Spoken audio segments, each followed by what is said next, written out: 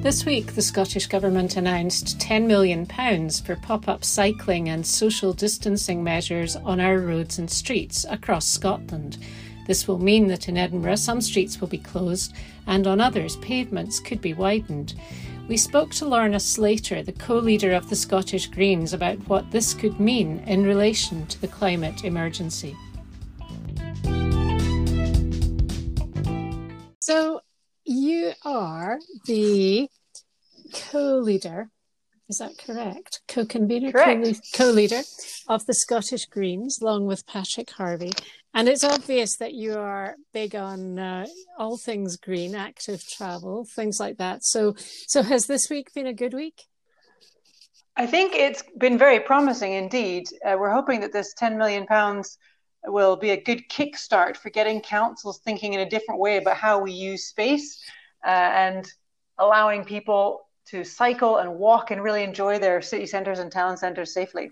Yeah, this is the £10 million which Michael Matheson, the Transport Secretary, announced earlier this week to support pop-up active travel infrastructure, which I think just means widening pavements, giving us some cycle lanes that cycling campaigners have been calling out for years, proper segregated cycleways, and just allow everybody a little bit more distance.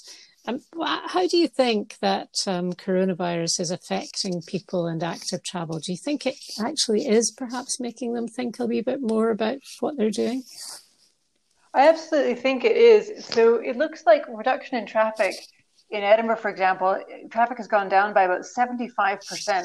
So that means that the streets are open for people to cycle more safely. Unfortunately, in the last few years, we have had a number of cycling fatalities in Edinburgh, which I think has discouraged people. So I think now people are feeling more encouraged to get that bike out, or even to buy a bike and get out there.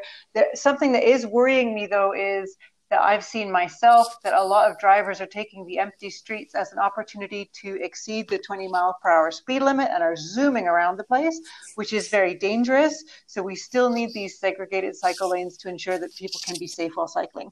Yeah, I think the First Minister, the Scottish Government have recognised that. And actually in some places in Scotland, they've recognised that the number of cars on the roads or vehicles on the roads have actually increased. Of course, some of that may be to do with people out volunteering, workers using cars rather than public transport or whatever.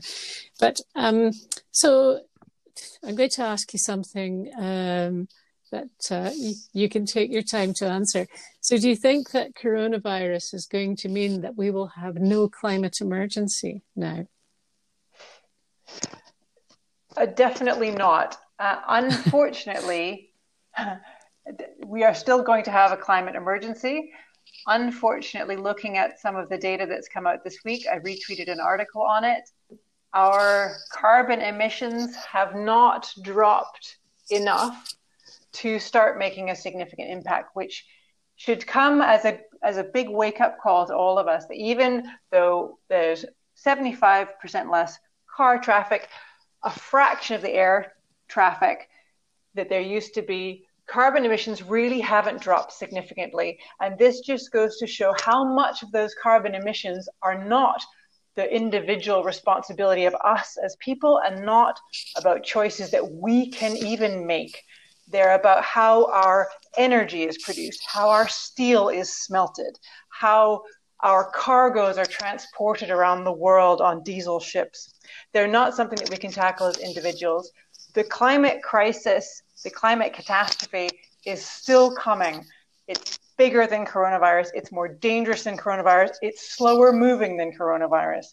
In some ways, I think, if anything at all positive can come out of this sort of terrible tragedy and stress and awfulness that has been the coronavirus, is that we can look at what an emergency response really looks like. We've been calling it a climate emergency now for a couple of years because 6 degrees of warming will lead to 95% of life on Earth being extinguished. But governments haven't reacted to it as if it's an emergency. We now have an example of how a government behaves when it really is something that they consider an emergency. So this kind of scale of response is what we are going to expect governments to do now when dealing with the climate emergency. Significant fundamental changes to how our society and economics work. How have you managed to cope so far on a personal level? I'm presuming you're able to work from home. Give us a little snapshot of Lorna at home during COVID-19. So for me, things haven't changed that much. I work in tidal energy, so I'm an engineering project manager in tidal energy, and we are building the Orbital O2, which is going to be the world's largest floating tidal turbine. It's a commercial machine that we're making. Our prototype that we built a few years ago worked really well, so now this is a commercial system. We are working with companies all over Europe to build this turbine, and fortunately, many of our colleagues' factories in Germany, the Czech Republic, Italy are still functioning. And the turbine is still being built. So all of our engineering team, including myself, are working from home. We're doing everything by Zoom calls. We're still working quite long days, but the turbine is still happening. We're doing our inspections of components and stuff by video call, by photograph. We're sort of on conference calls all day, but it's definitely still happening. So for me, the days are not so much different. I do a full day of work. I do some Green Party stuff, some Green Party meetings. I try and get some exercise and cook and clean. And by that time, it's time for a glass of wine in bed. So the days just fly by. Yeah, they certainly do. It seems to everybody that they are flying by, and one day slides, into the next. Of course, it's not the same for everyone, and certainly there's lots of volunteering and lots of good stuff happening. But it's interesting it will be interesting, I think, particularly here in Edinburgh, to see what the road closures, which are actually going to be in place by the end of this weekend, will actually mean. I mean, already Silverknowes Road has been closed. That's probably to stop people driving to go and walk down by Silverknowes. There are another two which are going to be closed, Braid Road and Links Gardens, both of which are kind of beside areas where people would go to take some exercise. So it may be interesting to revisit this in a week or two and see how it has worked. So the road closures certainly will give cars less space. Definitely. And hopefully that means that families can get out and get the kids on the bikes and get to these green spaces more safely. And it'll just encourage everybody to be able to get out, but with that really important space for distancing. Yeah, absolutely. Great. Well, perhaps we'll revisit this in a week or two with you, Lorna, and I know you'll be at home. I definitely am not going anywhere. Thank you very much for speaking with us this morning. Thank you, Phyllis.